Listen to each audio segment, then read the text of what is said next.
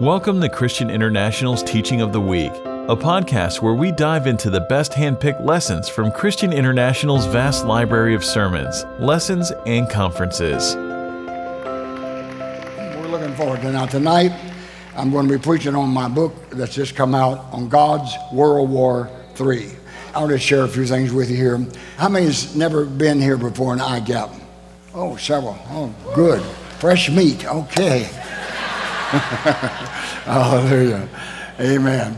Well, let me just for your sake, most people know my background, but some of them may not be as familiar. I started preaching in 1954, pastoring a church, pastored 5 years, evangelized 3 years, and then taught in the Bible college 5 years, then built Christian International undergraduate and graduate correspondence Bible college, wrote courses and all kind of stuff and studied work. That was the first 30 years, and then when God gave me the revelation of a company of prophets and asked me if gave me the vision of it and asked me if I'd take a fathering role in it, that started the second 30 years in 1983, and now we're 30 years down the road again, and God's getting ready to do some great and mighty things. Amen. Praise God for that. You're going to be a part of that. How many have a sense that something's about to happen? Amen. Hallelujah. Now, I have done spiritual warfare in about 30 nations around the world. Let me give you just a little background, because this book is going to shake up some of you, because I show why God's justified back in the Old Testament, fighting with his people against ungodly people and killing millions of them. Amen. God's a great fighter. I'm going to show you before it's over. You're going to realize God's a fighter. And I was speaking to an evangelical the other day, a dispensationalist who is very strong, Israel and all that, and they said, well, we don't believe God kills anybody. I said, yes, you do. They said, no, I don't. I said, yes, you do. I just heard you preach that when all these nations come against Israel, God's going to send fire down from heaven and kill millions and billions. Right? Come on, preachers. And that's what you... How many believes God's going to defend Israel in these last days? Well, who's going to defend them? And who's going to kill all those people? Oh, my. All right. Now, but tonight, I'm going to take some of you from your charismatic cruise ship over to your prophetic apostolic battleship, and we're going to blow demons out of the water and out of this area. Amen? And we're going to trade your Santa Claus Jesus in for the mighty man of war. Hallelujah. God is a warrior. We'll find that out before the night's over. But when I first started my ministry my traveling ministry and the Bible college teaching ministry, I was the only latter rain teacher there that was moved in faith for praise in the dance, because I was raised in Pentecost where you had to go fall apart, jump, jerk, flip, flop to dance in the Spirit. But we started in the latter rain movement. I was at the meeting in 1954 where the sovereign move of God came in Crescent Beach Bible Conference in Canada, and 800 people started praising God in the dance without being in the Spirit, out of control. And you don't have any old Pentecostals here so far. How many youngins under 70 have been told? I guess that's so far back, most people are dead that used to do that. I'm still alive. I did it. I danced in the Spirit, and my power of God hit my ankles, my knees, and I became the white tornado. I made a brand new aisle. I've done it. People say, don't you feel ashamed of all that wildfire? I said, we had more fun in the wildfire than you did in your ice house. But my ministry was liberating people in the praise in the dance. And I'd get my feet off the floor. Can you keep that picture up there on the overhead? Because I taught people how to praise him in the dance. Yeah, I used to get up there, amen. But I got more to lift now and don't have the lifting ability. I told the young people the other Sunday, one Sunday here, I don't know how long ago it was, there's such a joy, a blessing for praising the dance. And I got up and said, you got to dance for Bishop. Come on, get there and do what I used to do. I used to get everybody praising the dance. We used to travel to places. I remember I believe it was Atlanta, Georgia, in the late 60s. We was traveling in ministry, and Tom and Tim would always say, Dad, I don't know how you get these dead churches alive at the end of the service. And went in this church, and it was plucked up dead twice. And I mean, it was just dead. Angels weren't anymore around, and God was asleep. I mean, it was just terrible. And they said, Dad, you're not going to get these people moving and shouting and praising God. But before the service was over, they were dancing, praising God, and shouting. I activated them in the joy of the Lord and the praise and the dance. But in the 70s, when God gave me that sovereign visitation in 73, on into the 80s, we started activating people in the prophetic, prophesying. And how many's been activated in the prophetic? You prophesy. Look at that. Amen. How many's got prophecies that have been fulfilled? How many's got some prophecies not fulfilled yet? Now, that's not bad news. That's good news. The only person that ever told me every prophecy they ever received came to pass. They died in 3 weeks. How many's glad you have prophecies yet not yet fulfilled? All right. You may be here next year. But then in the early 2000s, we wrote the book on the Saints movement, or the Day of the Saints, and started talking about the 7 mountains people, and that God has ministers on every walk of life, and every saint has a ministry. How many believe that? Every saint has a ministry. And so we talked about that. We had the Christian Businessmen Association we had developed, worked on that. And then when God started talking about activating the prophets more into warfare and the apostolic, we did that. But then I started writing the books, and the first book I wrote was called The Eternal Church. The original had my wedding picture of my daughter on it. She said, this one's no good, it doesn't have a picture on it. But it still has the content. I haven't found another book, and I've asked people all over the world, has found a book as complete. It has origination of the church, falling away of the church, full restoration of the church, every restoration movement since 1500, some before that, then the destiny of the church. And all my books that I've written, I go back and quote something from this book. Amen. How many's read this book? Several. But I see a few of you are going to miss a rapture, haven't read my book yet. All right. Then I wrote, God got the revelation of the prophet. We started talking about the prophets and personal prophecy, and we wrote prophets and personal prophecy. Then the prophetic movement took place. We had to write the book on prophets and the prophetic movement. This has 7 principles to determining a true move of God and a restoration movement. It has the 10 M's in it. It's got all about prophets. I don't know where this movement on it that bothers people not to buy it as much as the other, but this has got more information in it than hardly any of the other books in that. Then we started training people in the prophetic, and I started getting some granola saints that we needed to adjust a little bit. So we wrote the book, Pitfalls to Avoid and Principles to Practice in the Prophetic. How many studied this book? We have it a college course, a teaching manual, and all of that. And then I knew the apostles had to be restored too, so I wrote the book on apostle prophets and the coming moves of God. And in the back there, I talk about 3 moves of God I expected to take place before Jesus returns. There would be the saints movement, then there would be an army of the Lord movement, then there'd be a kingdom establishing movement. Where we have the saints movement in 2007, we're now activated into the army of the Lord movement. I'm going to activate you tonight, and before long we're going to have a kingdom establishing movement. Somewhere along in there, Jesus is coming again. Amen. And then the Day of the Saints, we wrote that book because I knew when all 5 ministries were restored, we could then equip the church and build the saints and have a saints movement. And then I finally caught up with the book I started writing in Bible college on who am I, why am I here? Turn to your neighbor and say, who are you and why on earth are you here? You're here on earth for a purpose. And 8 reasons why God created the human race. Now, what I'm going to cover tonight is a subsidiary, number 9. The number 9 is God created the human race, besides all these 8 major ones, to have a people he could fight with. God's a fighter. If you don't believe me, just set yourself against him. Then God revealed to us in 2008 that the 3rd and final church reformation had begun. The first Reformation was the birthing of the church. Second Reformation has been the last 500 years of church reformation. And now, 2008, we started the 3rd and final church reformation. And it's a whole new era of Christianity. It's completely revolutionary. People are just not absorbing it yet. But let me encourage the Spanish folks. God told me the Spanish are going to pioneer more than any other group of people. Amen?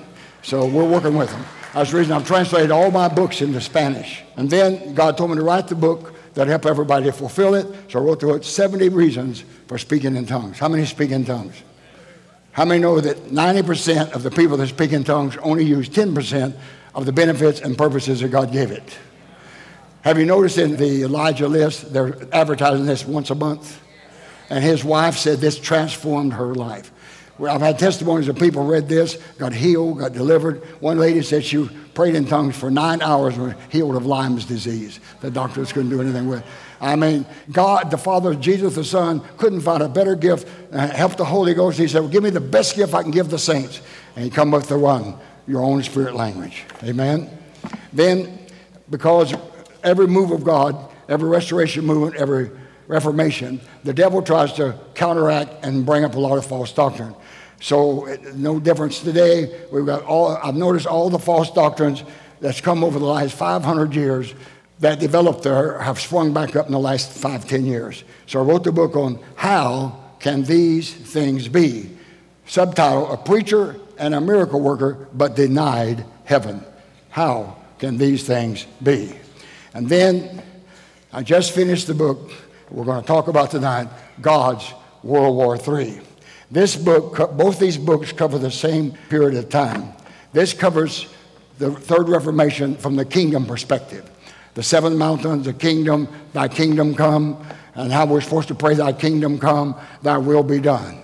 How many believe he told us to pray that? So many of us, evangelicals and Pentecostals, pray the Lord's Prayer like this. Our Father which art in heaven, hallowed be thy name.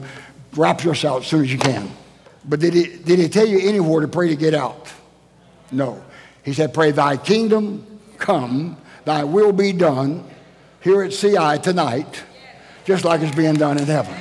Amen. In your house, in your home, in your business, wherever it is. Amen. We're going to have Ed Savoso here this week. I brought him in because he's the strongest minister I know of that's propagating the transformation of nations and the seven mountains. Amen. And then this covers the same period of time, except that started 2008, and this is activated in 2016. God's World War III. Thank you so much for joining us for this edition of the Teaching of the Week. We wanted to take a quick moment to invite you to a conference that we have coming up here in October, and that is our 2017 International Gathering of Apostles and Prophets. It's going to be a wonderful time of celebrating Christian International's 50 years in ministry, but it's not just about celebrating the last 50 years, but it's about God coming and giving us tools and keys to equip us and those connected with us for the next 50 years of seeing God's kingdom brought down to earth. So the dates on that are October 16th to the 19th. We have amazing speakers, including Bishop Bill Hammond, Jane Hammond, and Dr. Chuck Pierce is also going to be joining us, along with many, many speakers from all over the world. So we invite you to come and be a part of this. It's going to be an amazing time of celebration. For more information, you can visit www.christianinternational.com.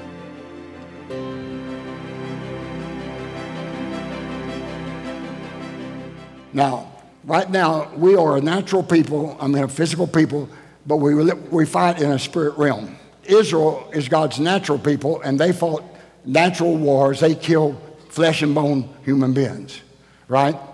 And I'm going to show you where God killed more people in the Old Testament than he saved. I see I'm only got a little work to do tonight.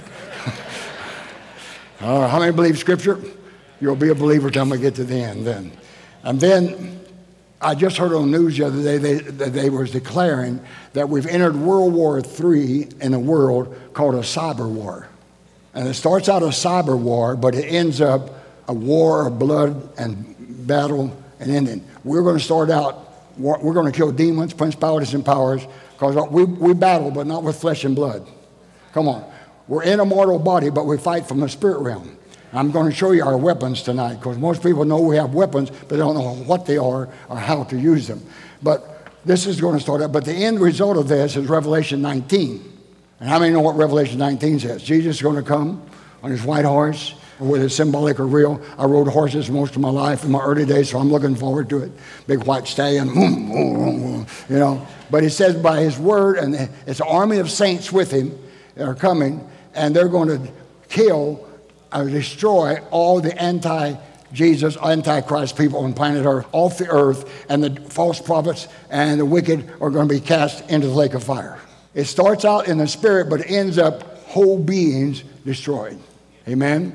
We're starting out a cyber war. We're in the first phase of the world's Third World War, and now we're in the first phase of God's World War III. And what this means is we've gone off the defensive and we've gone on the offensive. They didn't get that over here. Let me say it again. We're not just holding on, we're possessing. Amen. We're not in Egypt. See, the journeys of the children of Israel is typical of the church. I got a chart in here showing all of that.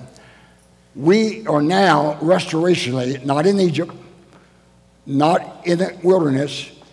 The Protestant movement of 1500 brought us out of Egypt. The evangelical movement crossed through the Red Sea, Baptist, water baptism, and on each journey and spot was a restoration of the church typology. The prophetic apostolic movement crossed us over Jordan. And now, in the Third Reformation and in World War III, we're at Jericho. And we're entered the full-time campaign that's not going to stop till the kingdom of this world become a kingdom of our Lord and His Christ. Amen? If you say, I'm tired of warfare, back up, relook, and say, hey, it's joy. I love a good fight. We're going to fight tonight. You're going to kill demons right and left. You say, can you kill demons? I say, I don't know, but I sure deactivate them. Amen. I put them out of business. Praise God. So we're going to talk about that tonight. And this is where we are. How many's been in one of my warfare places? Oh, several, yeah, all over. Now, let me explain how it got started out. Before I got all this revelation, in middle 1990s, I was in California, was having a conference out there, and two prophets came to me at different times and said, Bishop, God wants you to go to all the Pacific nations and do warfare. I said, what for? I said, I don't know this. God said it. So I came home, started seeking God, and God said, the devil is planning a World War III of Eastern nations against Western nations, and there's an unholy alliance trying to be formed between two communist nations and a Muslim nation, just like Germany and Japan and Italy formed a trilateral agreement. They're trying to make a trilateral agreement and say, I want you to go and lead the church in these different nations on the Pacific realm and destroy the plans and purposes of the devil. He says, if you, the church, win it 25%, then it'll be fought 75% in the natural. If you win it 50%, it'll be otherwise. But if you win it completely, there will not be a nations-to-nations World War III, because it's not my plan, it's the devil's plans. Remember, anything the devil's doing, the devil plan, we can destroy, we can stop, we can negate, and we can take over. Amen? Hallelujah. Now, how many Christians we got here? How many have broke your covenant with the devil? That's all four of you. Okay. You say, well, I never did have one. Well, I found about 90% of Christians do. It's an unspoken covenant. It goes like this. An attitude. Devil, you don't bother me. I won't bother you. You don't bother my children. I won't cast your demons out of people. You don't bother my finances. I won't give a lavishy to the church. I be good Christian. May you be bad devil. May we never meet this side of eternity. But the devil's a covenant breaker. Jesus said the devil's a liar. And he can only come to you for three purposes. Rob, kill, and steal, and destroy. There's nothing in him can do good for you. He'll promise you the moon and give you a mud puddle. People say, well, you shouldn't. They say, how do you go to all those nations? And when I went to those nations, I started out in South Korea. First, I think it was in that first nation I went and did warfare. But I went to South Korea, Japan, the Philippines, Malaysia, Indonesia, and Singapore, and then went over to Australia, and then we're coming to California and Washington and Alaska. But I went to those about every 2 years from 1996 to 2001. And we went warfare. I remember, I'll give you one example. When we was in Singapore, there's about 100 ministers on the platform, and I don't remember how many people was out here, but I led them in a warfare because Singapore was the closest that I kind of felt to get to Japan, to China. And we shouted and shot rockets and missiles of the anointing and would blow up these communication centers these spirits had, and we confused the issue, and we did this for about every other year until 1996 to 2001. And in 2001, I was in Singapore, and God said, the battle is won. You've won it. There will not be a World War III from the devil at this time. Amen?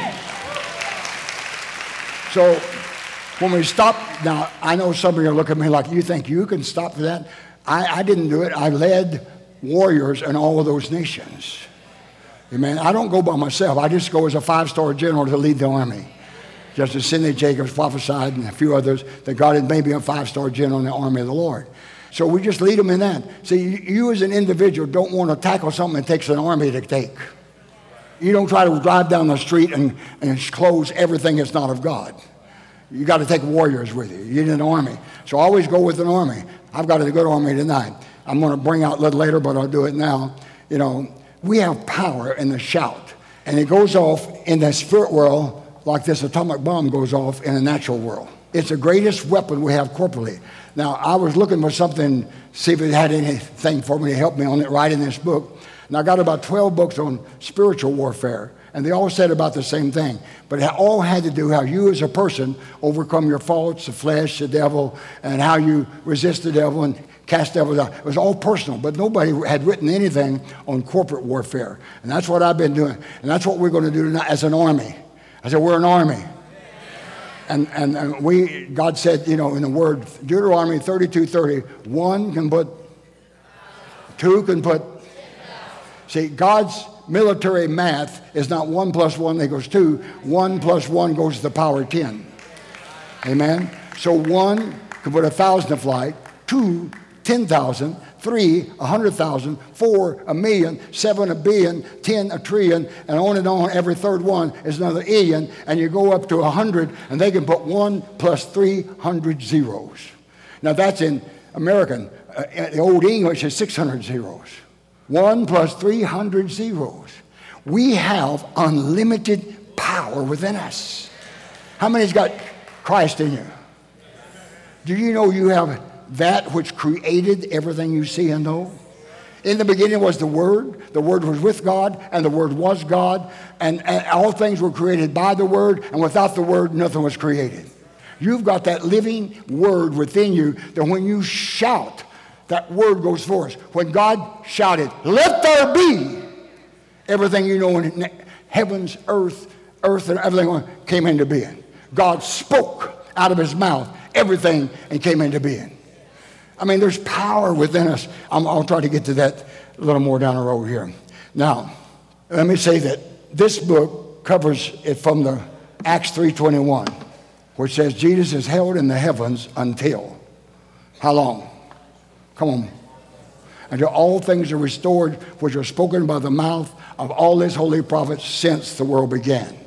So this covers the kingdom, the 7 mountains people, and how the transformation of nations, making goat and sheep nations, and all of that, and the power in it.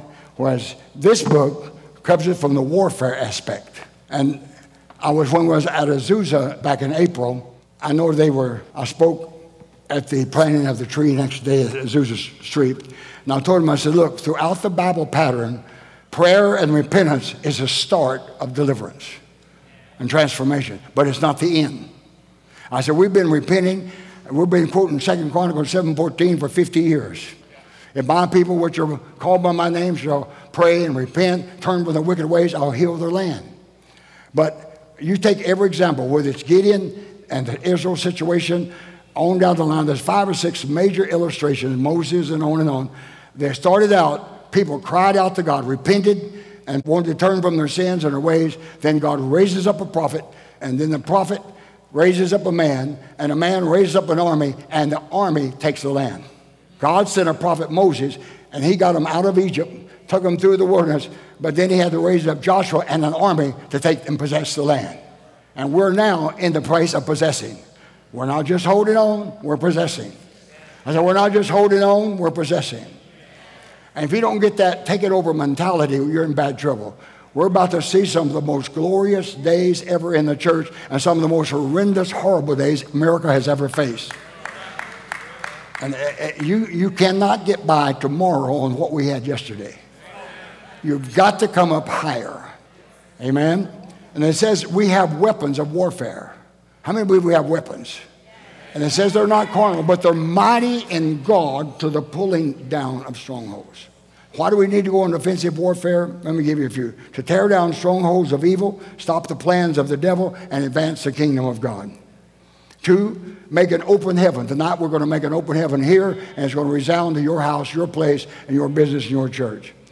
And then it's to activate the vision and spirit of warfare within the saints. I'm going to give you an activation tonight that'll stir up and activate that warrior spirit. How many know that Jesus is a warrior? God's a warrior.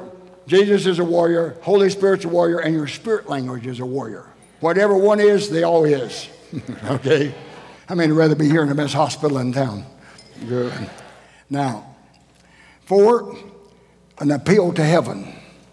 Apostle Thomas, in his message, was it Sunday, talking about when you make an appeal to heaven, or when you have to make an appeal in a court, you got to come up with new evidence in order to bring it up. Well, we've got new evidence. We're not living in the first century. We're not living in the first Reformation. We're not living in the second Reformation. We're in the third Reformation. And the early church was planted in martyrdom that the last generation church may be reaped with a resurrection life and destroy the works of the devil. Jesus is not coming back as a lamb to be beat up. You got to see a new Jesus. He's a roaring Lion of Judah. I said he's a roaring Lion of Judah. And he's not coming back to be beat up or to be submitted to man. He's coming back to destroy every wicked, evil spirit man. And he's going to come as King of Kings and Lord of Lords. And he's got a two-edged sword. And he's coming to smite and take over and take all wickedness off the earth, make a new heavens and a new earth. So the lion and the lamb, thank God for the lion, but he's also the lamb, but he's also the lion. How many know he's got two natures? How many married folks got here? How many know your wife or husband has two temperaments? Sometimes they're the lion, sometimes they're the lamb. Yeah. Amen. 1 Corinthians, for you that don't know it, 1 Corinthians 11, it says, all that happened to Israel in history happened not just to give a record of Israel, but for our admonition upon whom the ends of the ages have come. How many think we're at the end of the ages? Come on, we're in Ephesians 1:10 now, where it says that when the fullness of the times, it says the period, dispensation of the fullness of the time, or the period of the fullness of time, and we've entered into that stage now. It said when the fullness of time come, God sent his son. And God has appointed time, but now we're in the fullness of times. Like Revelations 10:7 says, angels stood with 1 foot on the land, 1 on the sea, and declared, delay shall be no longer. Now all mysteries are going to be revealed, all scriptures fulfilled, and we're going to see the culmination. Then God raises up that great 2 witnesses of apostles and prophet warriors, and they're going to do demonstrating the kingdom of God like never before, and it's not going to stop until they're shouting in heaven and earth, the kingdoms of this world now have become the kingdoms of our Lord Jesus and his anointed church. Amen. Now, I know most of you are waiting to die and go to heaven. Everybody wants to go to heaven. Nobody wants to die to get there. But you want to go to heaven. Whew, I made it. Thank God. Eternal vacation. Heaven is not eternal vacation. Heaven is eternal vocation. God has worked 6,000 years to bring a people in his image and likeness that can fulfill his original purpose for the human race, and that is to co-labor with him to fulfill eternal purposes, eternal things throughout a million, billion, trillion, quadrillion, alien, everlasting. You know, I'm amazed some people, they got the old dark age, I'm going to heaven, and be this halo over my head, and I'm just floating through space. Hallelujah. Hallelujah. And you're just a spooky spirit floating through space, millions of years just orbiting space. The most of people get carnal more. They want to sit down with Abraham, Isaac, and Jacob and eat to their big blob floating off in space, you know. People have a weird, heaven is heaven's more real than we are. See, earth is just a reflection of it's just a shadow of the real thing. There will be government, business, ministry, fun, building, establishing, creating. And Ben's, I'm a 5-star general. General Michael and I are going to make sure all of you keep the line. All right. Just joking, seriously. All right. Look at Ephesians 6:10. Be strong in the Lord and the power of his might. Say, be strong. Be strong. In the power of his might. Put on the whole armor of God, for we are warring against evil powers, against the rulers of the darkness of this age, against spiritual armies of wickedness in the heavenly places. Therefore, take up the whole armor of God and go home and play church. No. You are in Canaan spiritually.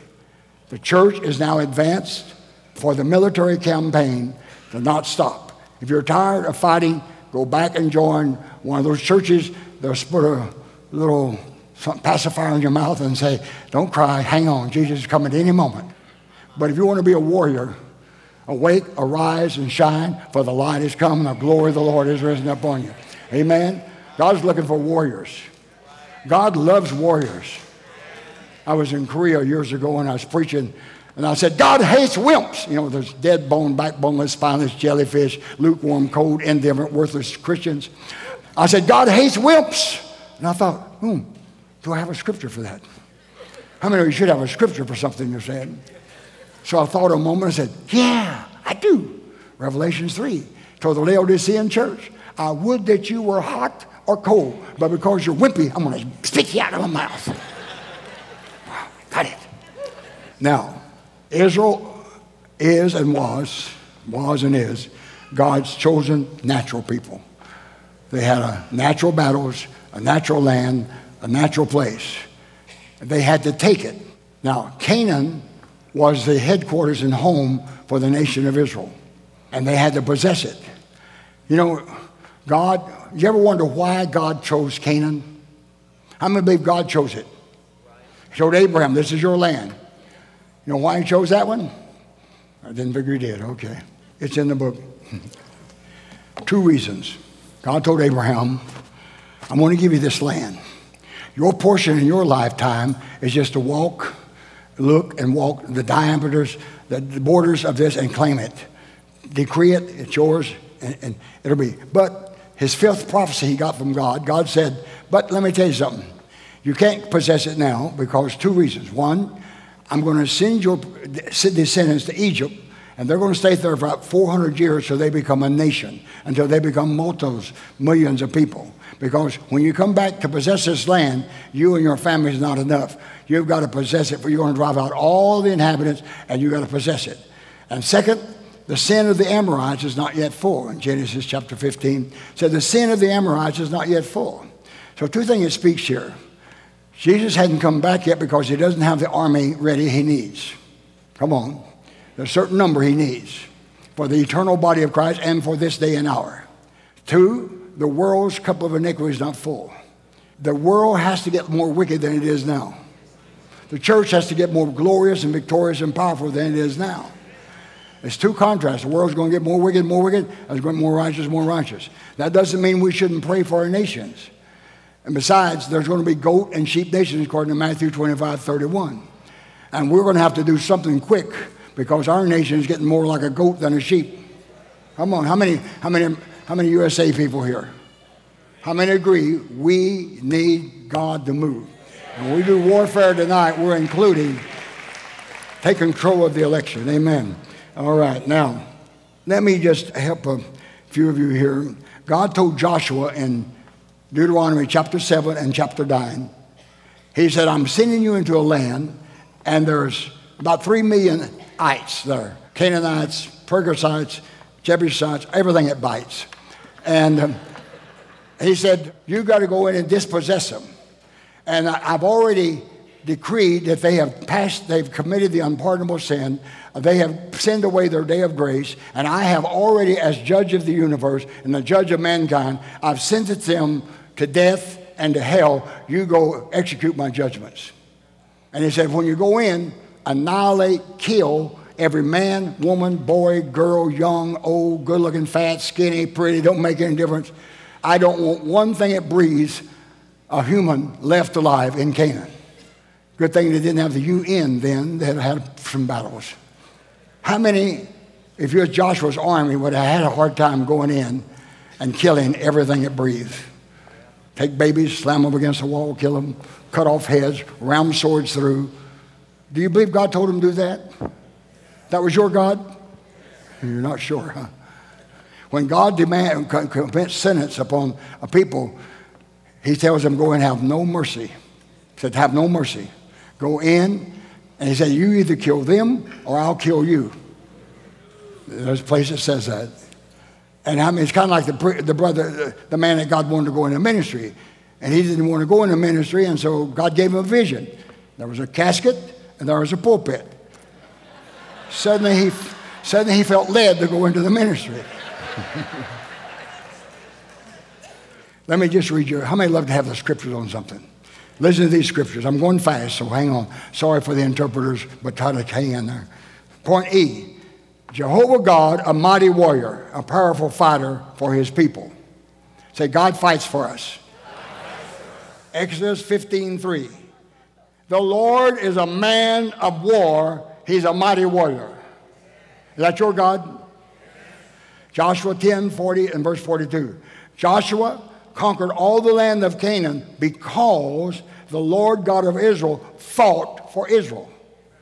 Joshua 23:10. One of you can chase 1,000 because God fights for you. Deuteronomy 21:17. Deuteronomy 20 gives you the scripture. Let me read one here to you. A couple I was going to read to you. I hadn't read you a scripture yet, I've quoted about 40. Let me read you in Joel 3. Here's what not. Prepare for war. Proclaim this among the nations and at CI. Let all the men and women of war draw near. Let them come up. Beat your plowshares into swords and your pruning hooks into spears. Let the weak say, I'm a warrior. That word strong can be interpreted warrior. Everybody say, I'm a warrior. Assemble and come all you nations and gather together all around. All you mighty war angels, come on down. Join us. Praise God. Now, I want you to read Deuteronomy 20 right quickly. We're hurrying because Jesus is coming soon. I know you want to go on vacation. All right. Deuteronomy 20. I mean, no, really, God's got a sense of humor. If you don't believe me, go home and look in the mirror. He made you. All right. I had to break some of you. It looks like it was frozen. Now, this is for us tonight. Verse 20, Deuteronomy. When you go out to battle against your enemies and see horses, chariots, and people more numerous than you, do not be afraid of them. See, that's what I was going to tell you about Deuteronomy 7:1 and 9:1. He said, I'm sitting against these 7 major nations who are greater and mightier than you. How you like it when God says, go do this, but you don't have the wherewithal to do it. He said, I'm sending you against nations greater and mightier than you. But he says, don't worry about it. I'm going to be the great equalizer. I'm going to fight for you. How many believe one man and God make a majority? God makes a majority by himself. But God does nothing on earth without mankind. He'll do nothing without us, and we can do nothing without him. Now, let the Lord your God, for the Lord your God is with you. Say, God's with us, who brought us up from the land of sin. So it shall be when you are on the verge of battle. So we're on the verge of battle. That the preacher shall approach the people and speak to the people, and he shall say to them, Hear, O church, today you're on the verge of battle with your enemies. And we're going to battle just pretty soon. Do not let your heart faint. Do not be afraid. Do not tremble or be terrified because of them. Why does God always, first thing he says, to whether it's Moses, David, or Joshua, tells them to do something, the first thing he says is, don't be afraid. He must know us. And he says, when you go out to battle and its odds are 10 to 1 or 5 to 1 or 2 to 1, it looks impossible, don't be afraid. Don't be shook up. Be trusting. It reminds me of a couple, 2 or 3 years ago, the prophets prophesied out in California that the big wave was coming and a third of California is going to go into the ocean. That's been prophesied since the 50s when they discovered that fault line. Anyhow, so they said it's going to happen by September, one person did. And they called me and said, Prophet, what do we do? What do we do? Is it going to happen? I said, no, it's not going to happen. So how do you know? I said, it's not going to happen. Don't worry about it. But what if it does? I said, okay, what if it does? What's going to happen? So it comes, earthquake or shake, whatever it does, and it shakes up, and you're killed immediately. You go to heaven. I said, you're ready, aren't you? Oh, yeah, you go to heaven. Or shakes up, and you get injured, and you all get burned, and you broke a leg, and you suffer 6 months and die, and go to heaven. Or you're preserved, and you feed the 5,000, and you help the people for 25 years and die and go to heaven. So what you worried about? What you worried about? If you get a little bit worried, just get Fox Book of Martyrs and start reading it. It says get Fox Book of Martyrs, and I guarantee you'll find what you're going through is nothing. I'm not worried about it.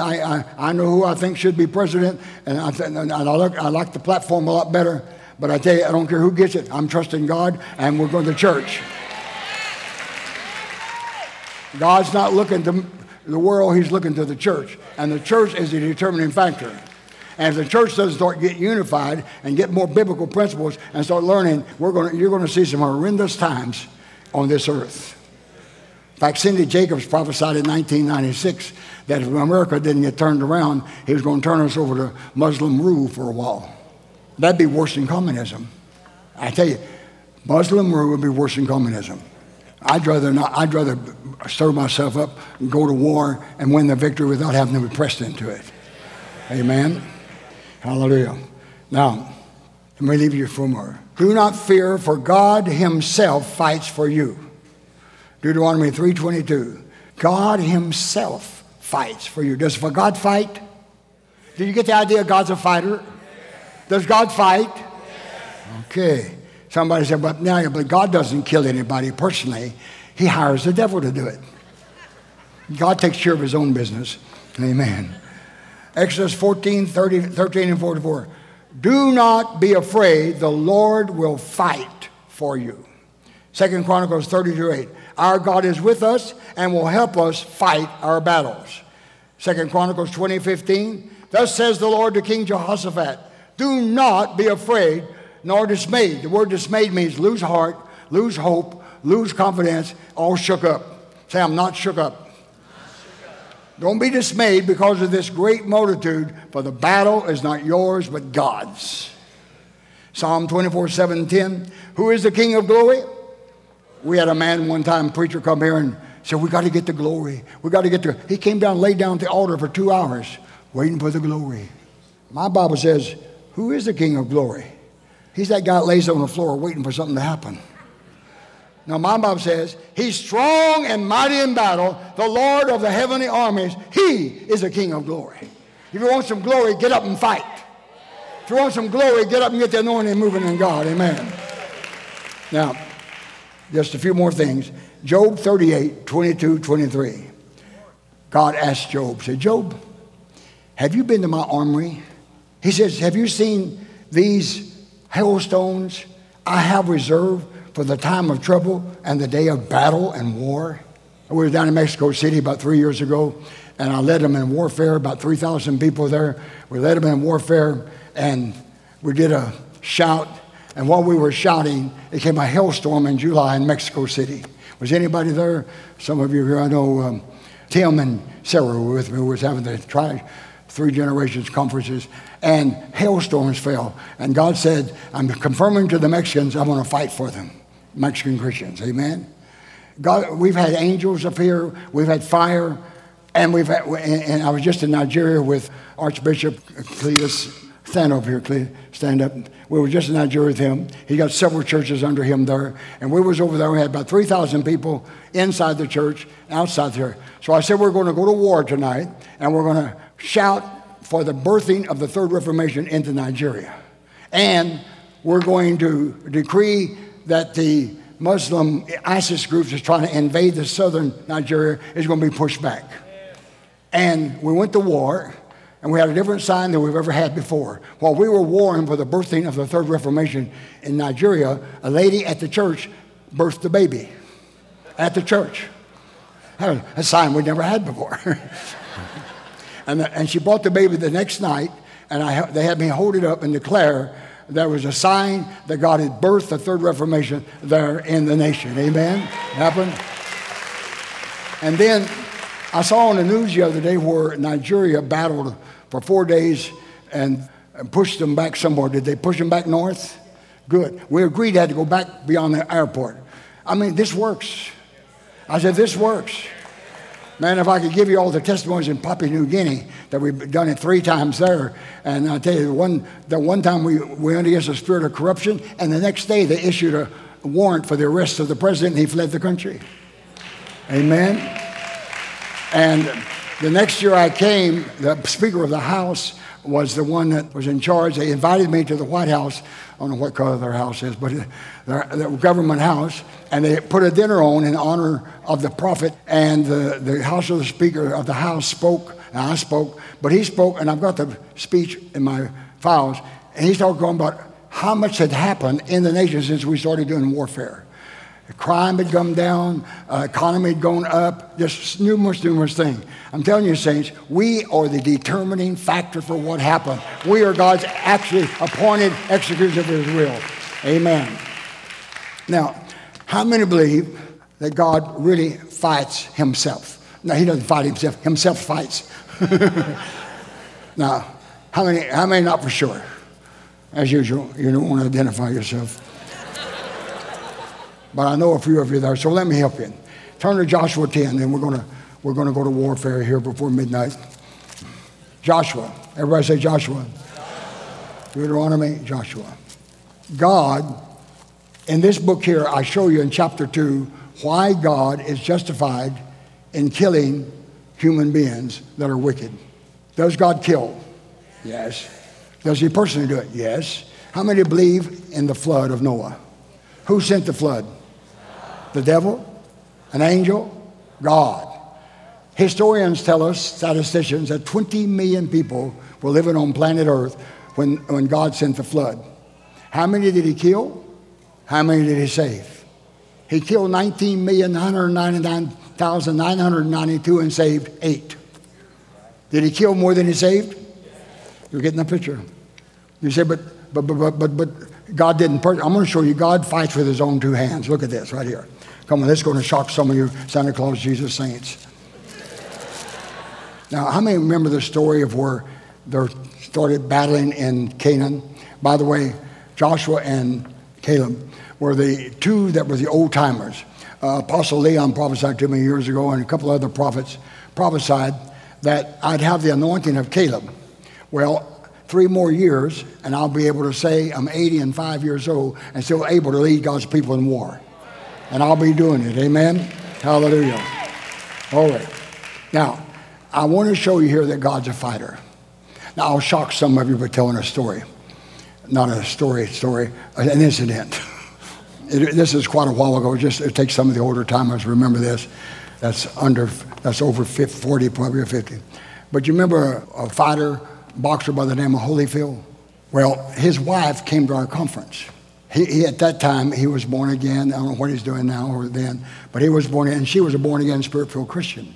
And she came down here and she got Robert Gay's tape on, he's a warrior, he's a mighty man, and she took it back, and Holyfield did shadow boxing to this course, warfare course. And then he got in a ring with the devil. And I can just see the Holy Spirit saying, left, right, hit, go, boom. The devil bit his ear off, but he whipped that devil. Amen.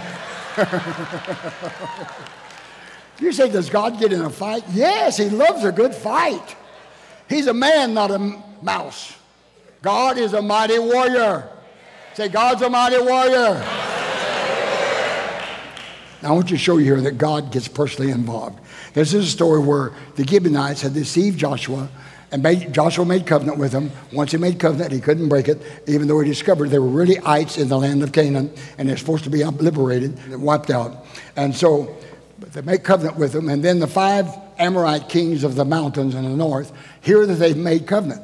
Well, they know that Gibeon is a capital city, and the army's there, and they've got a big army and great warriors. And they say, if the Gibeonites with their army join Israel, we're going to have twice as much trouble as that. We better go down and wipe the Gibeonites out before they join forces with Israel. So the Gibeonites hear about it, and here's what they do. Verse 6 of chapter 10 of Joshua.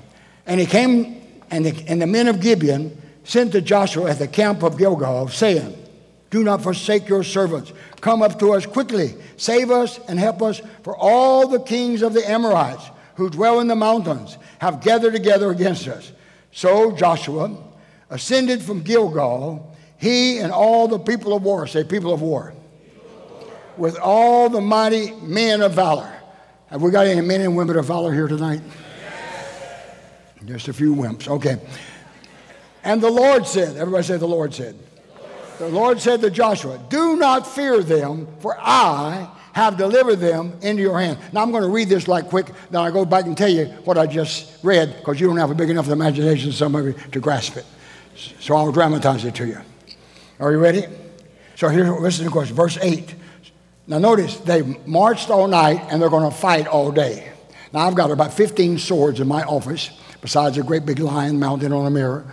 And those swords weigh about 5 pounds, or some of them almost 10 pounds. And they're heavy. I couldn't swing them 20 times hardly. But they're going to march all night. Anybody ever marched all night? Marched all night, and they're going to fight all day. And this is not going to be an ordinary day. This is going to be a day almost 48 hours long. Because Joshua is going to command the sun to stand still and the moon to be still, and God has to jump on the ball right quick and say, solar system, Milky Way, galaxy, everybody stop, but keep your force field working. But you don't understand that. Okay. How many know when a miracle takes place, God's got to jump in and help us out? Now, so let me read this to you. So the Lord routed them before Israel, killed them with a great slaughter at Gibeon, chased them along the road that goes to Beth Horon, and struck them down as far as Azekah and Makkedah. And it happened as they fled before Israel, 600,000 soldiers coming, working on about 300,000 of the enemy. And they're on the descent of the Beth Horon, that the Lord, everybody say the Lord, cast down large hailstones from heaven on them as far as Azekah, and they died. There were more who died from the hailstones than all the 600,000 soldiers of Joshua killed in all the 24 hours of fighting, than Israel killed with the sword. Then Joshua spoke to the Lord in that day, and the Lord delivered up the Amorites before the children of Israel. And he said in the sight of Israel, sun, stand still over Gibeon. Moon, in the valley of Ashkelon. And the sun stood still, and the moon stopped until the people had revenge upon their enemies. And verse 14, and there has not been a day like that before it or after it, that the Lord heeded the voice of a man, for the Lord fought for Israel. Now, let me help you. Some of you don't have a good imagination. Here's what's happened.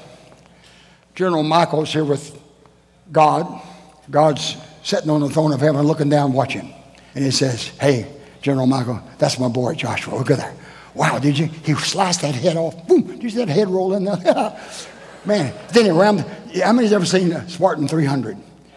That's a picture of that's a picture of Joshua and his army. They had 600,000. They had 300. And then he just fighting. They said, man, look at that. And he fighted. He said, look at that. He got that one. Ooh, look at boy. Choom, choom, choom, choom, choom, choom, choom, boy. He said, woo. He said, I got to get in on this. I just can't take it anymore. He says, Michael, go to my armory. Bring me those great big ice bombs and some of the little bullets. Michael bombed back with great big ice bombs. And God said, hey, Josh, there's 500 getting away over that hill. Don't worry about it. I got them. Boom. Body parts blown everywhere. Eyeballs, heads, legs, arms. Boom. So I told you didn't visualize it. You just heard it died. They didn't fall of a heart attack. They were killed. Then he said, hey, Josh, there's 1,000 coming up behind you. Don't worry, I got them. Boom, boom, boom. 1,000 body parts flying everywhere. Sweet Jesus. Now, that went on for hour after hour after hour, an extended day to almost 20-hour day. We don't know exactly how much. And finally, about 4 o'clock in the afternoon, it says Joshua and that's Gideon. I'm jumping to 2 stories. But God fought. I don't have time to tell you about that. You have to go read it. It's in the book. God took his own hands, threw ice bombs, and killed. He said, now there was probably 300,000 coming against Joshua's 600,000. And he said, Holy Spirit, when you inspire Joshua to write this book, you remind him and tell him, I participated, and you write, more were they that God killed with the hailstones than the 600,000 soldiers of Joshua killed with the sword. I'm a mightier warrior than Joshua. God's a mighty warrior. Hallelujah. Okay, we got to hurry. Jesus is almost here. All right. Any moment. Now, let me give you just, I can't have time to cover all of this, but everything we do is a prophetic act. We are physical, flesh and bone people that's fighting in the heavenly realm. Come on, how many know we're seated in the heavenly places in Christ Jesus? We're in heaven. So we fight in the spirit. But how do we fight? We fight with prophetic acts. Everything we do in church is a prophetic act. When you got saved, it was a prophetic act. A prophetic act is acting on the Word of God, expecting with faith that it's going to produce the results. How many got saved once? What action did you take to get saved? Well, you may have walked down the aisle, you may have stood there, and the preacher led you in a sinner's prayer. And you believed in your heart, and what did you have to do? Confess with your mouth. Confession with the mouth is an action. Come on, it's an action. And everything is made up of actions. And the body language talks a lot. How many know that? Thank you for listening to Christian International's Teaching of the Week. For more information on conferences, training intensives, and other resources to help make a powerful difference, please visit our website at christianinternational.com.